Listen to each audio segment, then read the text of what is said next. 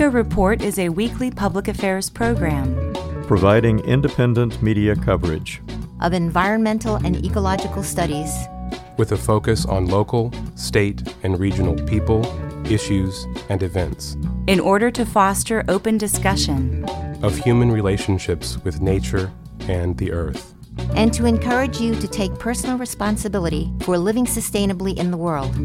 Eco Report is produced by an independent team of volunteers working at the studios of Community Radio WFHB in Bloomington, Indiana, and financially supported by listeners like you.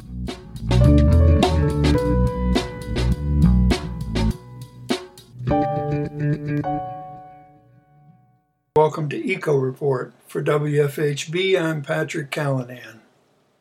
And I'm Sarah Callanan. Today in our feature, Enrique Sands from the Indiana Environmental Reporter talks about Purdue University and its carbon footprint. That's coming up later in the program, but first, your environmental headlines. The massive redwood trees that dot the landscape of Northern California have survived through countless earthquakes and other natural disasters. Some of them are over 1,800 years old, hundreds of feet tall, and more than 90 feet in circumference. Yet the climate crisis may threaten their livelihood as the latest California wildfires have encroached upon the ancient trees, as NPR reported. The California Department of Parks and Recreation said last week that the fire in Santa Cruz County had badly damaged Big Basin Redwood State Park, the state's oldest park, according to Time magazine. Biologists are keeping a close eye on the state's old-growth trees and are feeling some relief that many trees have been spared and the fires have moved around their clusters. They also note that the redwood's hardiness will help them endure the fires. The trees are protected by remarkably thick bark that can withstand fires and preserve enough strength and vitality to allow the trees to sprout again after suffering from fire damage, according to NPR. In fact, some of the oldest trees have bark that is an entire foot thick.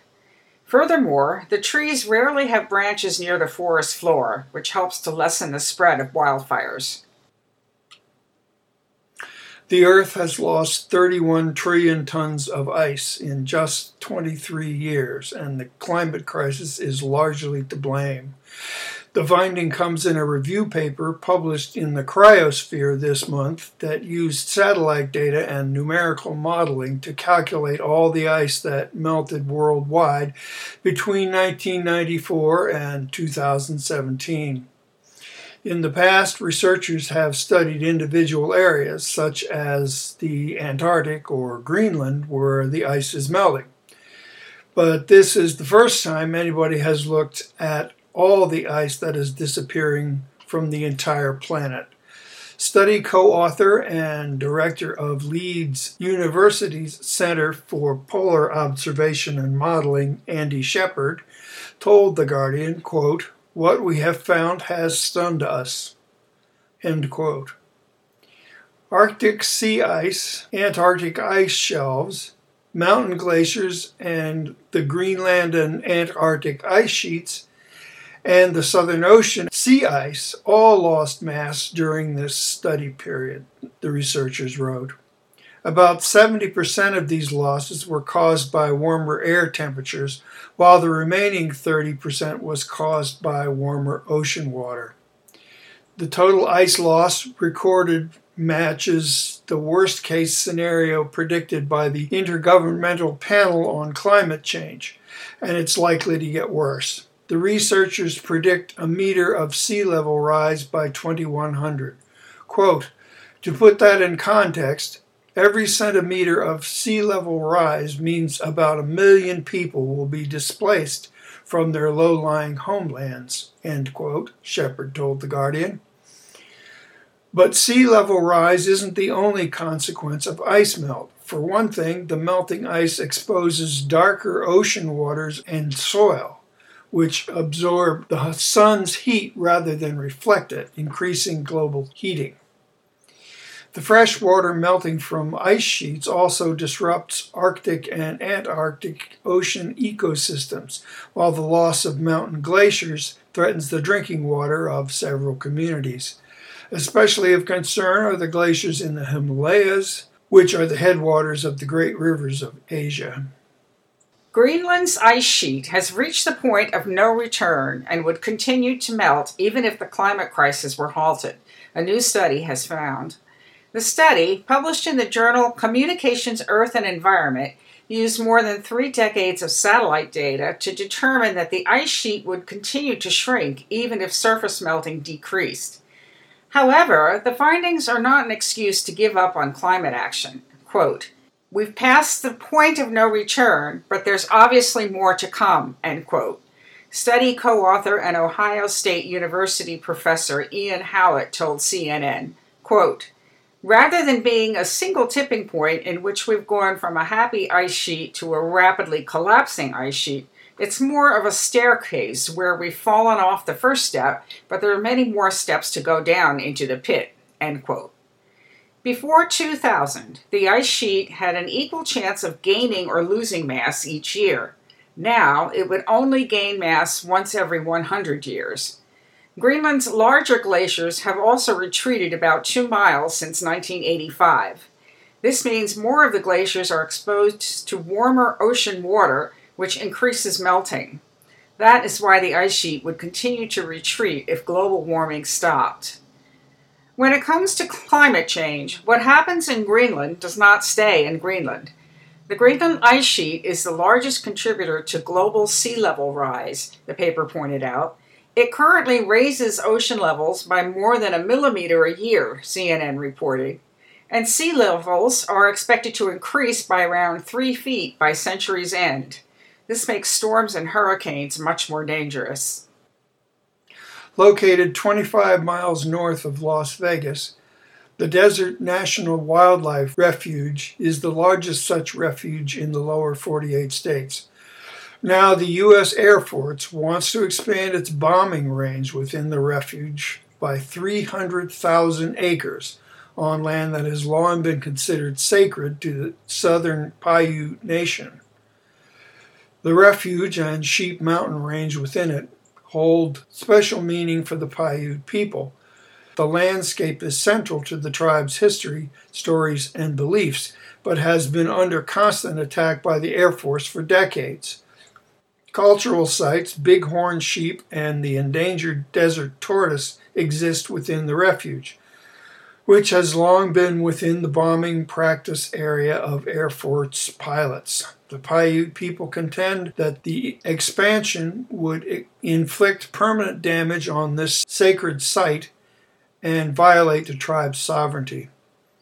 In 2018, the Moapa Band of Paiutes passed a resolution opposing expansion of the Nevada Test and Training Range into the refuge.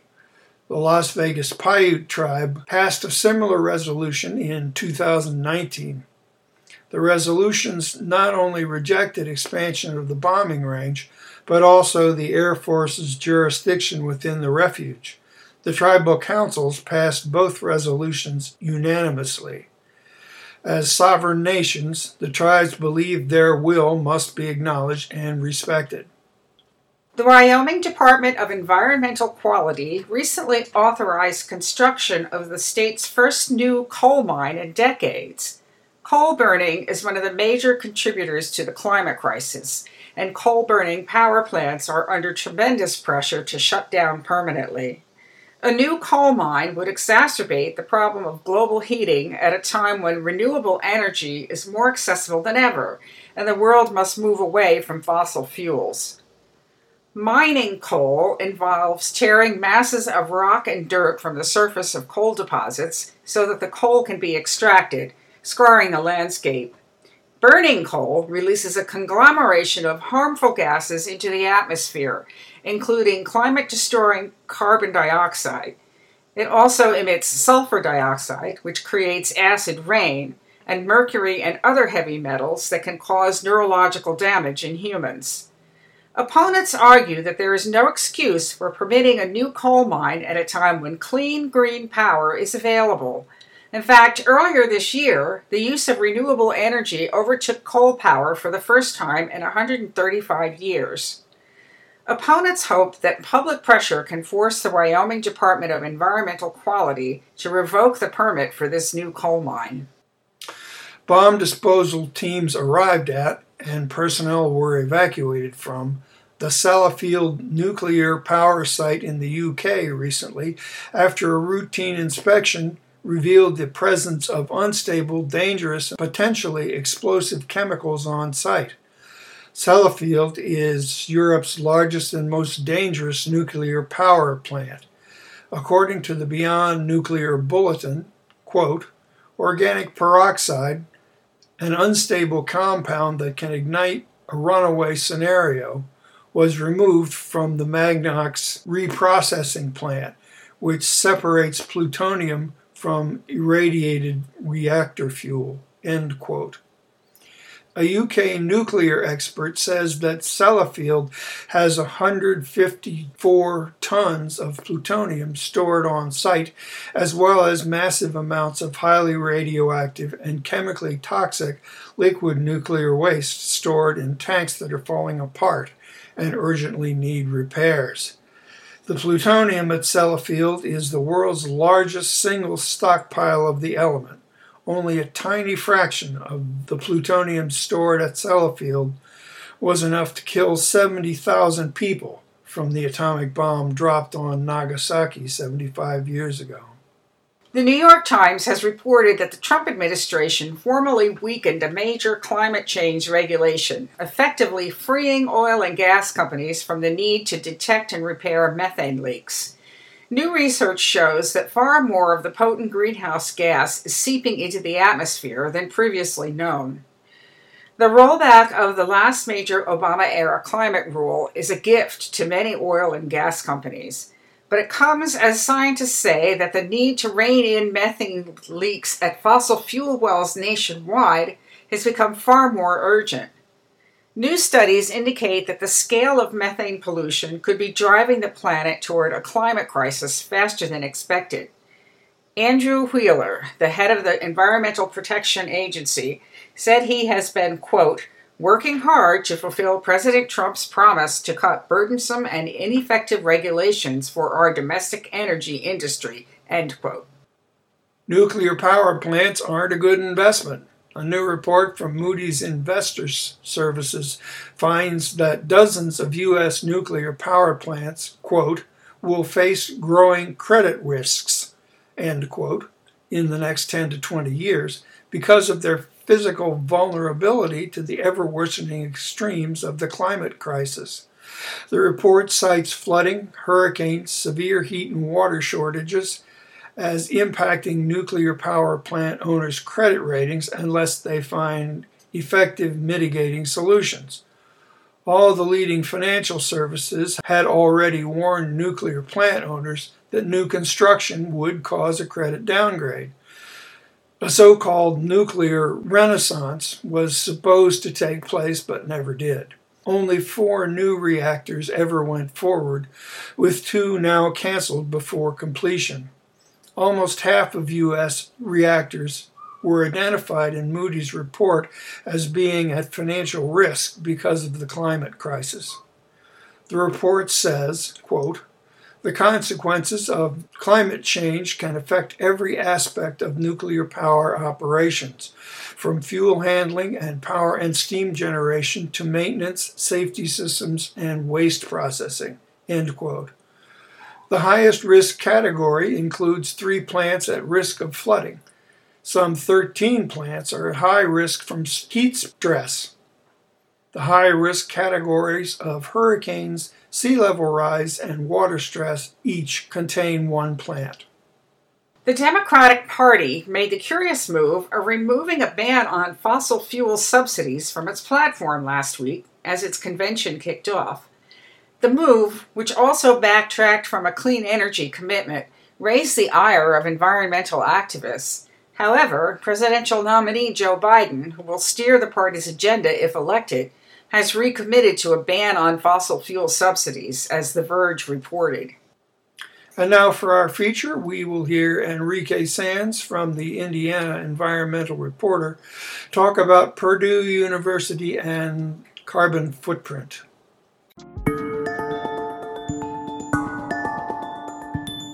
A diverse coalition of more than 70 student and community organizations has sent a letter to Purdue University President Mitch Daniels asking the former Indiana governor to commit the school to join local efforts to address climate change.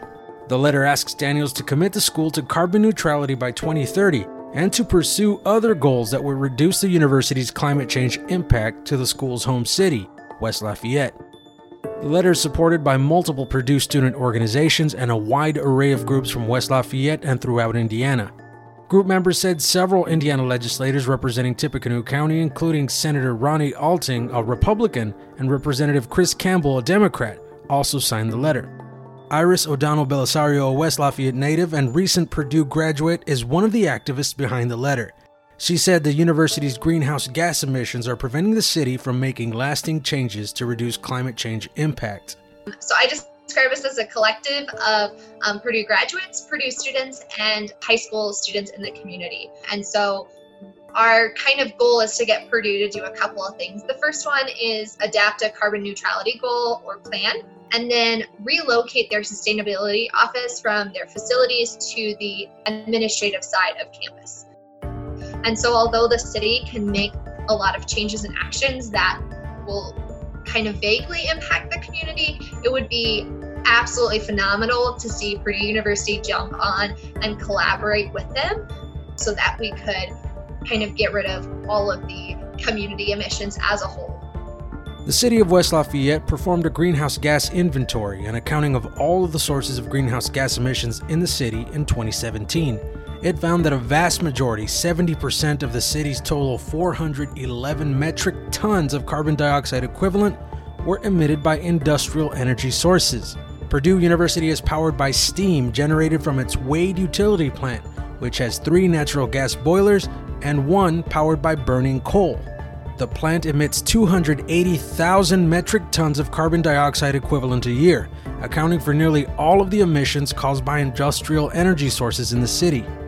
Ethan Bledsoe, a student at West Lafayette Junior-Senior High School, is one of the youth activists behind the letter. Purdue is still in West Lafayette City, right? And so the city of West Lafayette cannot truly make sustainability efforts or lower their carbon emissions hardly at all if Purdue does not hop on. So although the city could do amazing things, right, and try their best and get to completely carbon neutral, they would still not be carbon neutral because there's this huge entity that we're not looking at.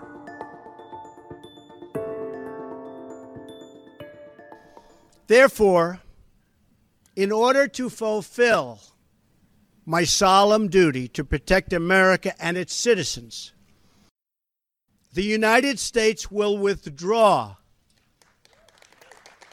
from the Paris Climate Accord. In 2017, soon after President Donald Trump announced he would pull the U.S. out of an international effort to take action on climate change known as the Paris Agreement, West Lafayette city leaders led by Mayor John Dennis passed a resolution to adopt and support the goals of the agreement. The following year, the city worked with Purdue engineers to develop a climate plan to achieve a 20% reduction in the greenhouse gas emitted by the city's departments by 2020. The city's wastewater treatment department pledged to reduce greenhouse gas emissions 50% by 2025. Streets and sanitation optimized trash and recycling pickup routes to reduce emissions impact from vehicles and increase collection of recyclable materials. Other departments found multiple ways to mitigate emissions. The city also worked with youth activists, including Bledsoe and O'Donnell Belisario, to pass a climate resolution in October 2019 that would set a goal to reduce the city's greenhouse gas emissions by 20% every 4 years. The city has also made improvements around the city to help reduce its carbon footprint, including adding more trails to make the city more bicycle-friendly, planting more trees along roadways, and adopting use of an anaerobic digester to encourage composting and reduce landfill use. The goal has been to improve the health and quality of life of West Lafayette residents now and in the future, but that goal is complicated by Purdue University's emissions. The activists said they want to start a conversation with Daniels to see what can be done to reduce the university's carbon footprint. The main thing we're asking is to have a conversation with them. That's because we want it to be not a one-sided where we're just telling them what to do and then they do it. We want them to voice their concerns, and so then they can be addressed now rather than down the line, because we only have I think a decade to get our act together, Purdue does have some plans to limit its greenhouse gas emissions on campus. The university released a new physical facilities sustainability master plan in April that contains the school's sustainability plans for the next 5 years. Purdue plans to cut in half direct and indirect carbon emissions by 2025, cap energy consumption at 2011 levels, and pursue 500 kilowatts of renewable energy. It also plans to reduce water consumption, reduce waste, plant 1 tree a day, and pursue other sustainability goals. The school said more has been achieved in the past few years than in all of Purdue's prior history, and they're glad to hear any ideas that students may have beyond current measures. The youth activist behind the letter said that the university is capable of doing much more than it is currently planning. This is Annabelle Procopia, junior at West Lafayette Junior Senior High. Purdue is a major institution, and the fact that they haven't made much progress regarding climate action is not okay, and institutions are not exempt from carbon neutrality goals, so they need to step up and take leadership. Until recently, Purdue was near the bottom of the list of Big Ten schools with sustainability plans.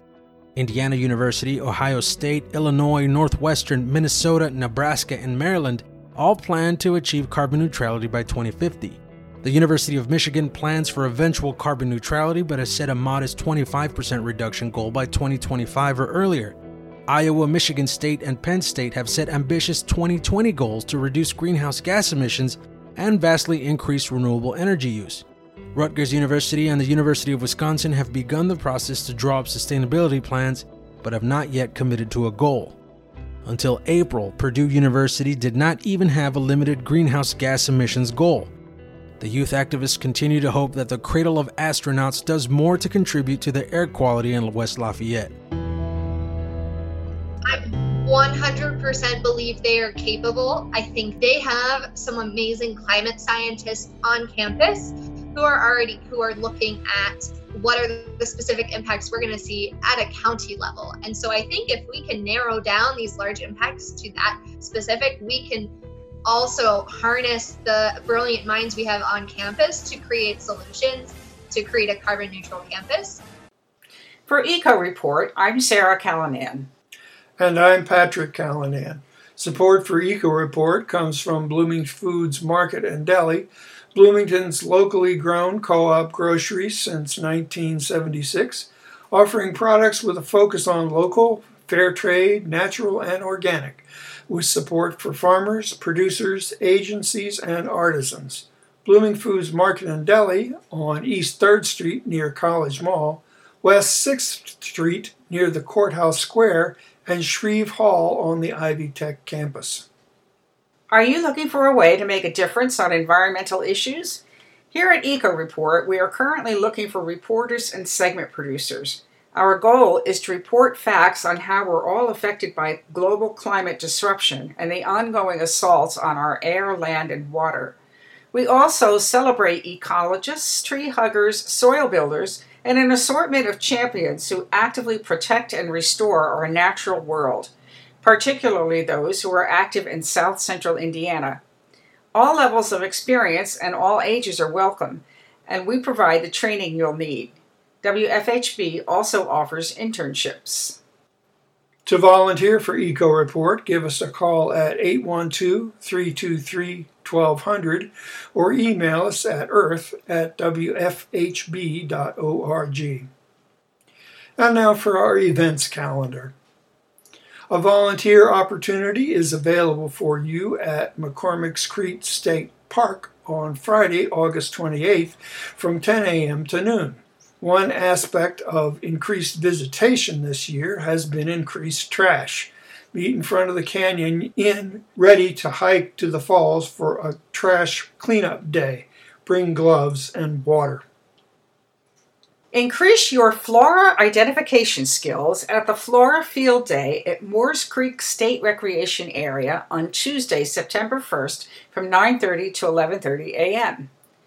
Field Day emphasis is on proper use and application of an ID key, which opens the door to identifying thousands of species. Bring Newcomb's Wildflower Guide, bug spray, a hat, and a water bottle. Registration on the INDNR website is required by August 30th.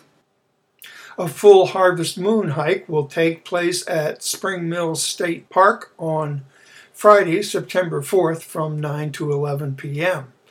Meet at the Spring Mill Inn for a 2.5-mile hike on Trail 3, where you will learn history and folklore about the harvest moon. How many of you out there enjoy the TV show Survivor? Now you have an opportunity to compete in a Survivor Challenge at Brown County State Park on Sunday, September 6th from 9 a.m. to 3 p.m. Teams must have 5 members, one of which must be 10 years old or younger. Each member will compete in one timed event. Whichever team completes all 5 challenges in the shortest amount of time wins. Sign up the morning of the event. Competition begins at 1 p.m. The Indiana Audubon Society will host its annual Fall Birding Gathering at Fort Harrison State Park on Saturday, September 26th. Enjoy birdwatching activities while social distancing. Register at indianaaudubon.org/events. For more information about the weekend festival, call 219-728-8351.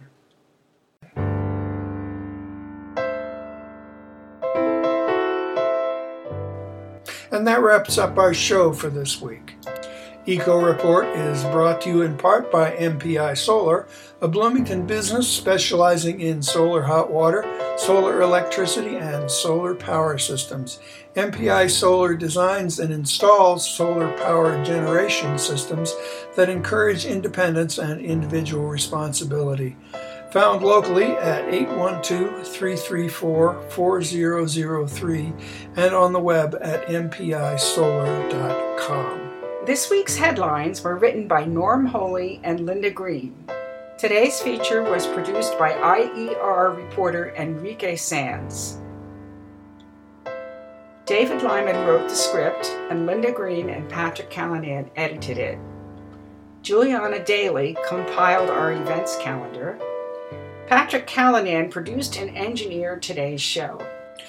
For WFHB, I'm Patrick Callanan. And I'm Sarah Callanan. And this is Eco Report.